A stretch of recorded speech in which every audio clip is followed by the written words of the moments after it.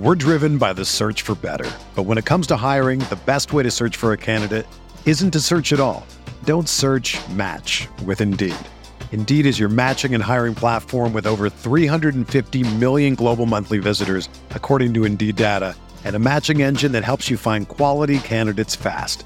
Ditch the busy work. Use Indeed for scheduling, screening, and messaging so you can connect with candidates faster. Leveraging over 140 million qualifications and preferences every day, Indeed's matching engine is constantly learning from your preferences, so the more you use Indeed, the better it gets. Join more than 3.5 million businesses worldwide that use Indeed to hire great talent fast. And listeners of this show will get a $75 sponsored job credit to get your jobs more visibility at Indeed.com/Blue Wire. Just go to Indeed.com/Blue Wire right now and support our show by saying that you heard about Indeed on this podcast.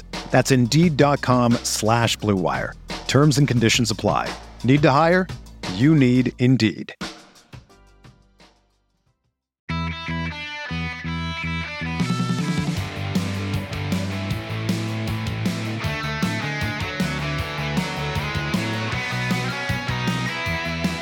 Welcome to episode 375 of the Barcelona podcast, brought to you by the Blue Wire Podcast Network. I'm Dan Hilton, and as you'll hear me mention a bunch in this show, tomorrow we are doing a full show all about Barca's finances. It's going to be an exhaustive and comprehensive experience, so there won't be much talk about Jules Kounde, maybe a little bit obviously financially, or the friendly against Juve. So I thought I'd once again give you my thoughts on the game via the 5 headlines from yesterday, and before that, a special podcast edition of a Jules Kounde reaction. And by reaction, I mean the same one that I keep giving about this news. There was some time last week when I felt that Barca were indeed going to get what they wanted with Kounde. If they could afford him, and it seems they could, more on that tomorrow, that the player would stay in Spain. And as of an hour ago, Fabrizio Romano is reporting a verbal agreement is in place with Sevilla and things should be signed. Well, soon can be any amount of time looking at Gavi's renewal with that, but soon seems to actually have some clarity here.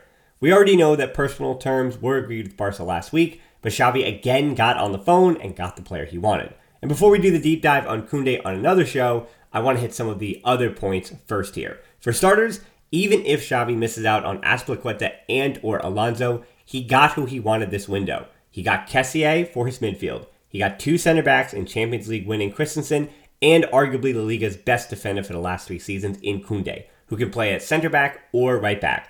He got to keep the winger he wanted in Dembele, and he also got one of the top winger options, if not the top winger option on the market in Rafinha. And he got the guy who scored more goals than anybody else over the last 3 seasons in Robert Lewandowski. I think people may have seen this coming, but from the time when I did that Xavi's Tactics video a few months ago when he was just announced to Barcelona, I've said that Xavi has a vision for the way he wants the team to play. And there are players that would fit that and players that wouldn't. And he basically got the upgrades to the team that we saw last season in half the positions on the field, plus getting Ansu and Pedri back, hopefully back to full health. It's another year of Gavi, Nico, and Araujo, plus even more interior depth with Pablo Torre. While this project may take more time to put together and results won't always go Barca's way, the season is long and winding, we know that. This squad is talented enough that there will be a rightful pressure on Xavi.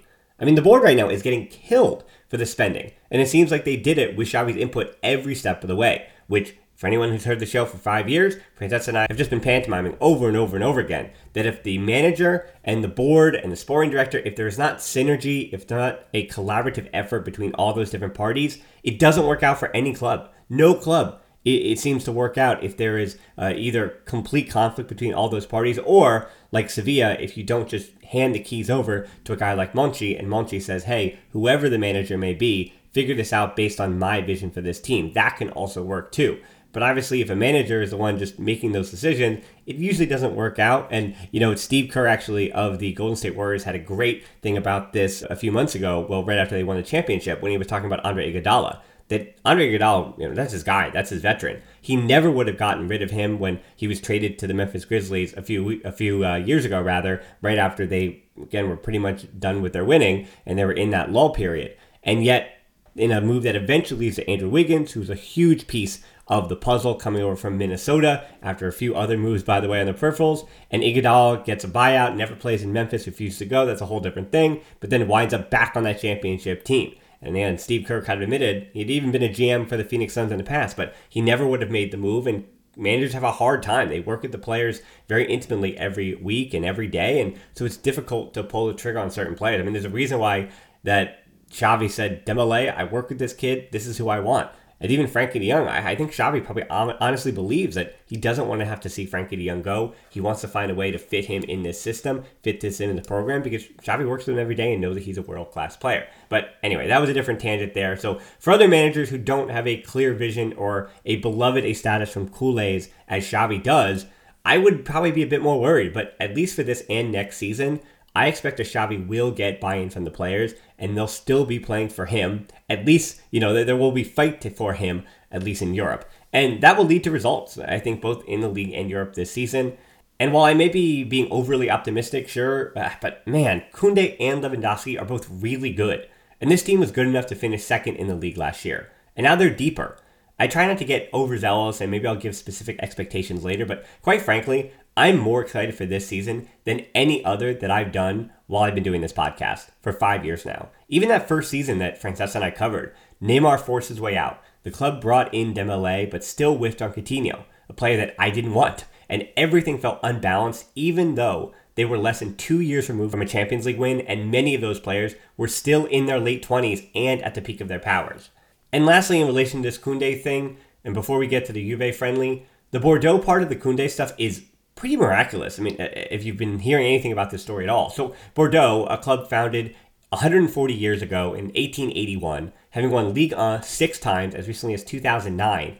And they've been somewhere around the first or second divisions for most of their history, starting in the 1940s when French football became a bit more professionalized and organized. So as far as where they finished in the league, I mean, I'd put them a little bit around that kind of Real Sociedad level. I mean, maybe even Real Betis, but obviously with Spain, there's a bit more of a monopoly or duopoly on the Liga title usually. But also, too, unlike other leagues, a reminder that the French league has its giants, PSG being the weird obvious exception for the last few years, obviously. But speaking of Lyon, Marseille, and until this season when they were relegated, Saint Etienne.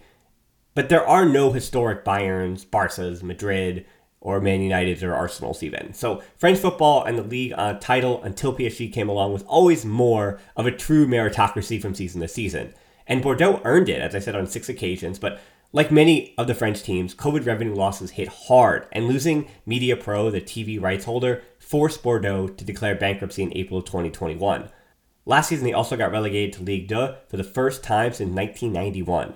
Then in June, it was announced that they would head down to the National due to financial issues. Yet, as of today, that being as of literally today, they won their appeal and will remain in Ligue 2 for this coming season.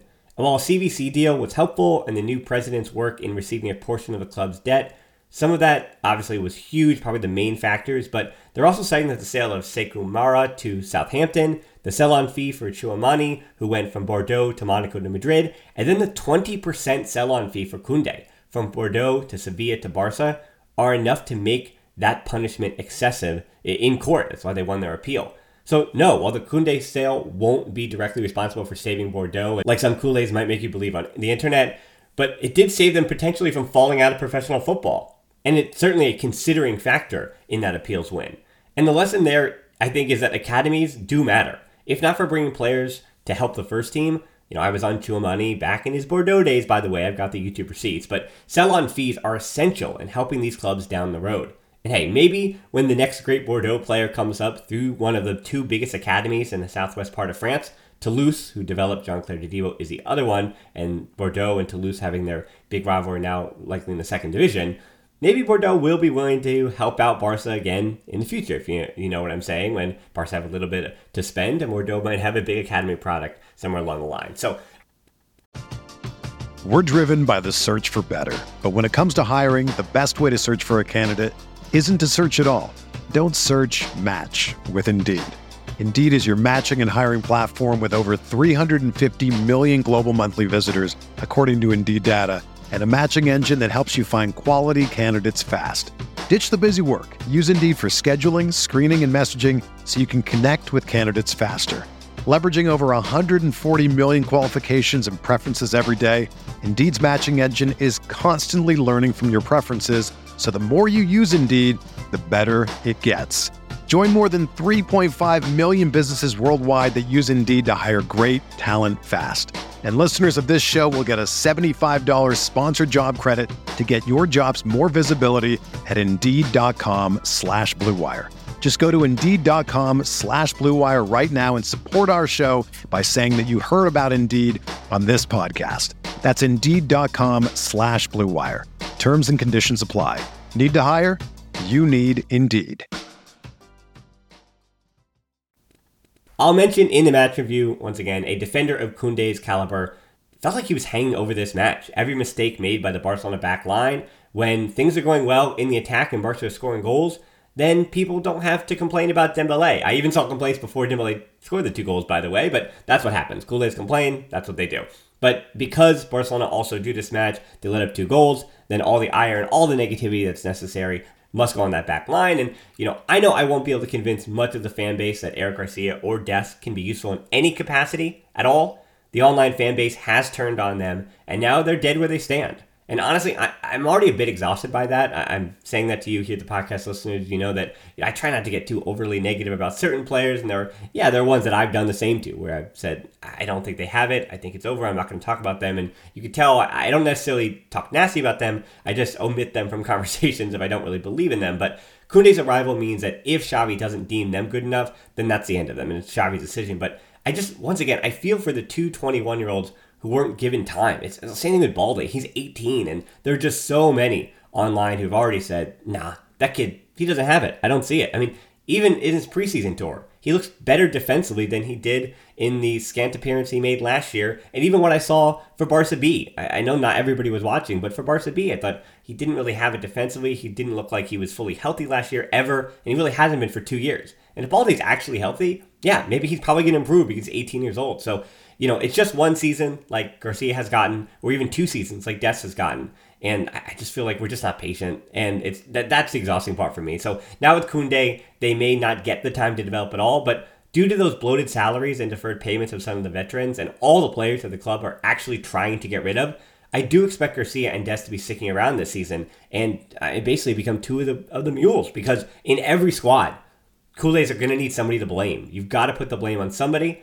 And, as I said, I'm just already pretty frustrated that so many of the comments about yesterday's match were just focused on those 2 not being good enough defenders, despite Garcia starting the move for both goals, which, again, is the offensive part of his game. But, yeah, he's a defender. So if he can't really defend at the level that you want him to, then obviously the masks are going to be out on him. I totally understand that part. I'm not trying to be an apologist for these 2 players. But I think they both do positive things for Barcelona and may improve.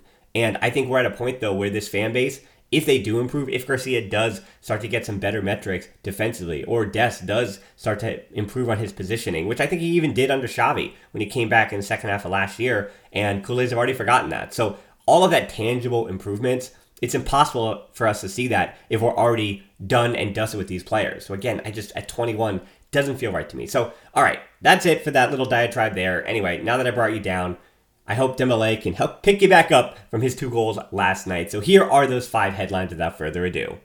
Unlike against Real Madrid, in what was a major theme in this match for me, Barcelona against Juventus felt a lot more like a friendly than the El Clasico that we just watched. And for those who've come to hear me talk about the PK reactions, well, you're unfortunately going to be a bit disappointed. But if you came to hear me try to figure out something that might be a long-term theme throughout this season that Xavi wanted to see in this match, well, you came to the right place. Because I'm going to do my best here to give you the 5 headlines from Barcelona's 2-2 draw with Juventus in preseason action. One is moments of brilliance. This is one of those friendlies where it's difficult to have multiple headlines, and I think if we have just one headline for the whole match, it has to be about Ousmane Dembele. He didn't start against Real Madrid in El Clasico. That was Rafinha. Rafinha winds up getting the super goal, and now it looks like Dembele is certainly going to be Robin to Rafinha's Batman. But hold on here, because Dembele not only put Juve's defenders to sleep, but he scored the only 2 goals that Barca had in this one. And not only did he score the goals, but they were incredible individual goals. So much to the point that he looked like he was toying. Well, he did toy with Cuadrado quite a bit, showing that he's not really a defender himself. And he just blitzed through the rest of that Juve back line because you don't know where to step, as in to his left foot, to his right foot, which foot does he want to shoot with, and how quickly do you try to step to him before he can step past you and dribble right by. While Dest did not have a good day defensively, we'll get to that in a bit, that Dembele and Dest partnership does work out better for Dembele than it even, I think, does Dest. For some reason, I have no stats to back this up, Dembele seems to defend much better when Dest is on the field. And I'm not sure if that's because Dembele feels more responsible because Dest defending isn't the best. If Dest can't raise his level, or Kounde is on the way and is going to play right back, along with Araujo playing right back, maybe they'll switch off. If Roberto might even overtake him on the depth chart, or if Azpilicueta is on the way as well from Chelsea, then I don't see how Dest gets many minutes. And of course, if that's the case, the club is going to try to sell him before this summer is done. And much in the Dest vein, while he gets a little bit of credit for his work on the goals, that being Eric Garcia, who had a run prior to the first that really opened up the space to help Dembele attack that 1v1. And then for the second goal, having that cross field, that diagonal pass that we know he's capable of, once again opening up Dembele to plenty of space on that right flank, all by his lonesome. But for those who have been following me for a while, know that many Kool-Aids, especially on the internets, are going to forget all about what Eric Garcia did well in the build-up because of defensively the issues that he continues to have and will continue to have this season until I think he puts together a large sample size, not to change Xavi's mind. I think Xavi's mind, as I've said before, is already a bit changed. He does have more trust in Eric Garcia than I think Kool-Aids do at home, and especially those reactionaries on the internet. But that said, Eric Garcia still, those fouls he commits with the defender, with his back to goal, that being Barcelona's goal, 40 yards out, those fouls over and over again. If it was a league game or a Champions League game, he's getting a yellow and potentially getting 2 yellows for what he does defensively. It can't happen. It's a mistake that Xavi just going crazy on the sideline about. And it seems to me that he also consistently, that being Garcia, finds himself helping Ter Stegen pick the ball up at the back of the net when sometimes those diving tackles make it into the box, but sometimes when you're playing against a Moise Kean, they don't. 2, and headline 2 being lack of creativity, is that it all had to be about Dembele because in that first half in particular, there wasn't much coming out of the midfield. And it was a puzzling choice, that midfield trio that Xavi picked in Kessié, in Nico, and Busquets. Because with that trio, I mean, Gabi on the bench, and we know Gabi's kind of working through being creative. I was really impressed, throwing this out there right now, really impressed by Gabi's second half showing, where alongside Pablo Torre, 2 guys who can be creative, it was Gabi that was the leader in that creativity, worked really well with Memphis Depay in particular. So really happy with the things that Gabi is showing, at least in little spurts here, and I expect to see more and more in that as he progresses. And then Pedri, we'll talk about him later, he got the day off. So that left that midfield trio of, again, Kessié, Nico, and Busquets, meaning your creativity is going to come from the long balls from Busquets, or it was going to come from Franck Kessié. But I think Juve did a really good job forcing Nico and Kessié to be these box-to-box defenders and kind of neutralize their ability to play balls through the lines or the half spaces. Instead, it was all about going horizontal. And if Xavi's high interiors, as again we saw with Pedri earlier in this preseason, or Gabi and Pablo Torre in the second half, if those interiors for Barcelona are not getting into the half spaces, it really does shut a lot down, especially for Lewandowski through the middle.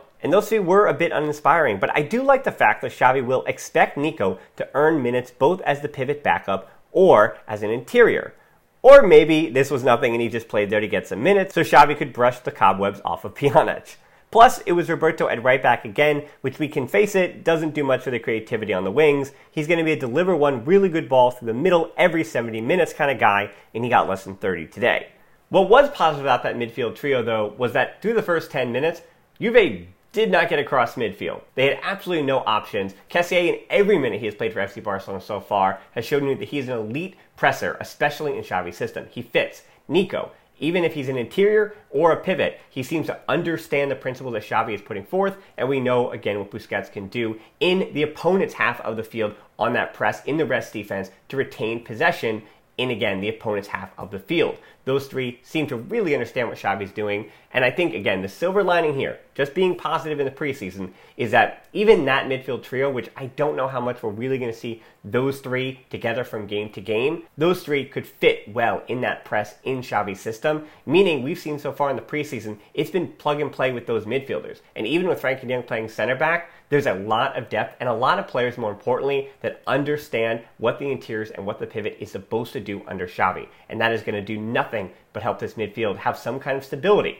When even if the back line, who knows what you're going to get from them, and the forward line trying to figure out who belongs up there at any given moment, having stability in that midfield is going to be essential to Xavi's long campaign and multiple competitions. And the final place I saw a lack of creativity for Barcelona in that first half was Aubameyang on the left wing. It is an interesting fit with him out there too. If I was just judging on the preseason between Aubameyang and Memphis, I actually keep Memphis around, believe it or not. But we know that due to his contract and resale value, as well as Aubameyang's age and rising wages, that it has to be Memphis. I just think if we were to take the best of both players and combine what they do from the left and the center together, I think Memphis can offer more as a backup in two positions. But looking at them as players, there's no way that Memphis is going to be the fifth or sixth attacker on FC Barcelona, where Aubameyang at his age, as I said, knowing that he's getting paid at this point with those wages rising, that he's going to be able to just kind of fit in that role and get the minutes when he gets them. 3 is when Moises Kean attacked. I kind of did already do the thing about Dembele, how he carried Barcelona on his back. And Kean, he didn't really carry Juve on the back, but he did finish. He is kind of knocking on that ceiling of, is he an elite finisher? No, he's certainly not in that category. Doesn't really bag that many goals, but Juve are going to ask a lot of him this season unless they're planning on bringing in somebody else, and he certainly can get the job done. And for Juve, these were team goals. And so for Barcelona, I don't want to scapegoat any individual player. Again, I'm going to be a bit more accommodating to Barcelona's players because this is a preseason. They're trying to work some things out. And I also think that a lot of blame could go around to a lot of different names. Dest, Alba, Busquets, Garcia, Christensen, De Jong, Pjanic, all had some kind of issue in their positioning in the counterattack, or how quickly they realized the danger and got to the middle, their positioning, whatever it was. But yes, the omission of Araujo was noticeable, and every goal that goes in against Barca does keep Kounde on the mind. For a long while now, you've had that other center back next to Piqué. You're wondering, can he play that line-breaking ball? Can he make the difference from the back? And now with De Jong, again, we don't know how long he'll be sticking around, but if he is a center back this season, you have Piqué, you have Garcia, you might have Kounde, and you have Frankie De Jong. All players that can break through those midfield lines and play Barcelona out of pressure. Or, as we saw with Garcia, very much like De Jong, they're able to pick the ball up and get into the midfield and push that line of confrontation up. So you have a lot of players at Barcelona that can do it. I mean, Christensen even does it at a decently high level. We're seeing, as we expected with reviews of him coming from Chelsea, that he does everything at a pretty good level. It's not fine, it's not good, it's better than good. He does everything at a pretty good level. He doesn't really have necessarily an elite skill, but he defends better than Garcia and De Jong. He plays the ball better than Araujo, and he's just all around a stable figure. He's tall as well, more than Garcia, that's helpful. So for Christensen, I think his stability, once again, adding depth to Barcelona, with or without Kounde, is going to be essential to a long campaign. 4 is 2 posts within a minute. This game should have been 3-2. Barcelona should have had their winner, but Rafinha hit the post on a free kick, and Ansu tried to chip it in. He hit the post as well on a feed from Pablo Torre. And with those two hitting the post, it did get me thinking about a topic that we should probably talk about on the podcast, and I will, so I'm not going to spoil it here, but it did get me thinking about who the best 3 were for Barcelona. I saw some infograph on Twitter the other day that gave those choices between Ansu, Dembele, Rafinha, and Lewandowski. And as I said, this was before Lewandowski arrived, that there is no wrong answer here. And I think in the preseason so far, we have seen that there is no wrong answer. Between Rafinha and Dembele, they put in the goals. Haven't seen one from Lewandowski yet. We're still waiting. I mean, he'll probably bag 1 or 2. And Ansu as well. We're still waiting for the most clinical finisher. I mean, Lewandowski just changed that conversation. But Ansu was Barca's most clinical finisher last year with goals per minute, and I expect him to get back to that form again this season if he gets those opportunities. So obviously the best 3 for Barcelona, it's going to be Lewandowski in the middle, it's going to be Ansu or Dembele on the left, and Rafinha or Dembele on the right. I think there is no wrong answer, as I said there. A, B, or C. Scantron says you're good to go. And don't worry, I think I will be in attendance on Saturday for maybe when Lewandowski's first goal comes. We'll see if he's rotated at all. Having started the last 2 matches in a week, sure. But for Lewandowski, I think he might start again just to get that goal, kind of get a little bit of that monkey off his back and be in good shape, be firing for the start of this season. As I said before, not to make an excuse for him, but that midfield that he was paired with to start the match wasn't necessarily going to give him a ton of service. And it was interesting to note that he doesn't really make that many runs into the half spaces for Busquets or Garcia long balls. And as much as that partnership between Lewandowski and Ansu and Pedri in that little triangle right there on that left side is important, I think the partnership between Busquets, as we saw with Busquets and Luis Suarez, or even the likes of Busquets and Luke de Jong, we're talking about the partnerships between the pivot and the center forward. That's going to be just as important moving forward, I think, this season as any partnership that Lewandowski is going to have. And I think it really, truly is a work in progress. 2 guys that played their way and played their way for a long time. They are the same age, so they are older guys who've been doing it for a while, and it's going to take a little bit of getting used to, I think, between those 2 in particular. And as I mentioned before, the depth of this forward line is just incredible when we saw Memphis come in.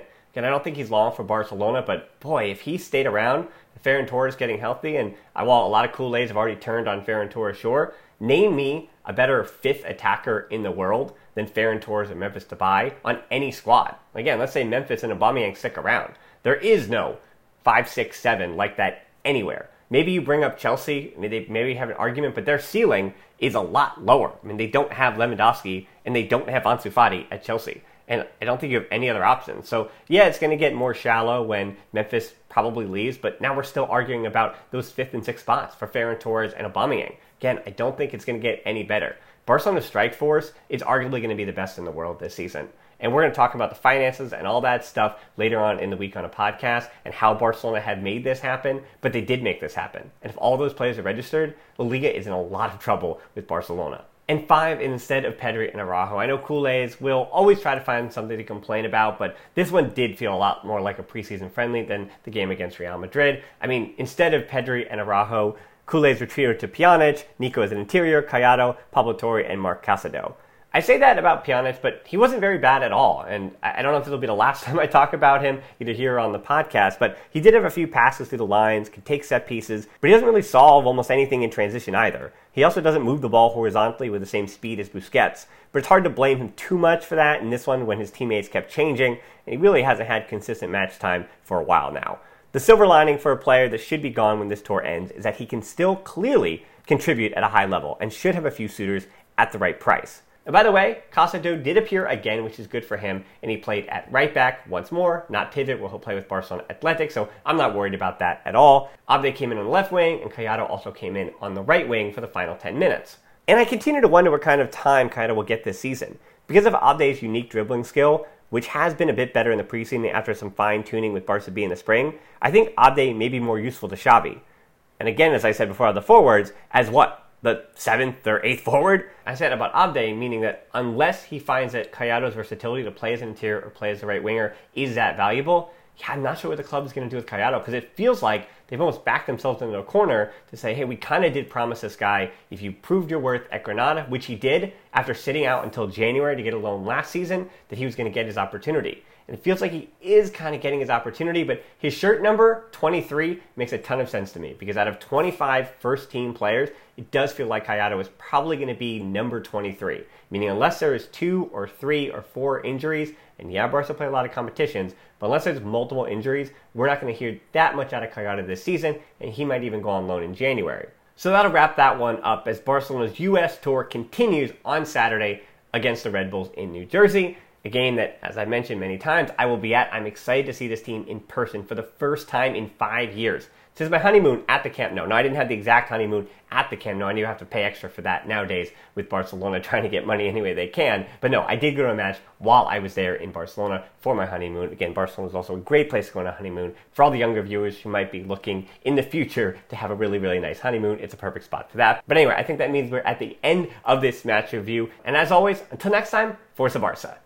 All right, so that's enough for me for one day. You're going to have to hear from me again tomorrow, but I will definitely be taking a back seat. I'm going to try my best at least to take a back seat as we really go in on the finances tomorrow with an expert in the field. And I'm not saying necessarily an expert of Barca, but an expert of actually just looking at the numbers and understanding the legality of where Barcelona have their issues, their problems, and we're going to talk about the Frankie de Jong situation through the lens of the finances and all that stuff. So if you somehow are here in the show left and you don't follow us where you need to, I mean, YouTube, Twitter, Instagram, Facebook group, Patreon, again, I think you understand all those places, as well as if you're really feeling August, September, the new season's about to begin, and you need some new Barca merch, and you're looking on the websites, and you're like, oh, these jerseys are a little too expensive. Well, we have our own merch store where we've got our own designs, the Barcelona podcast, so maybe get something there. Anyway, most importantly, thanks so much for listening to the Barcelona podcast. Until next time, we'll talk to you soon. Forza Barca.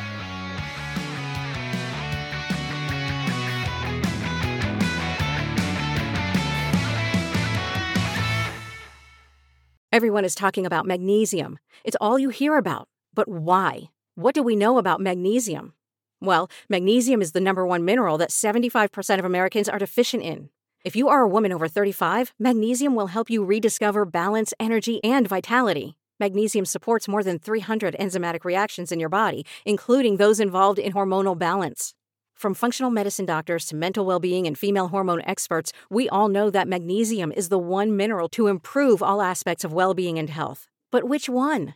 Magnesium Breakthrough from Bioptimizers, the trusted choice recommended by leading experts with 7 best-absorbed forms of magnesium to ensure your body receives the support it needs for overall well-being. Go to bioptimizers.com/balance today and use code BALANCE10 for 10% off. Support your journey to wellness at bioptimizers.com/balance.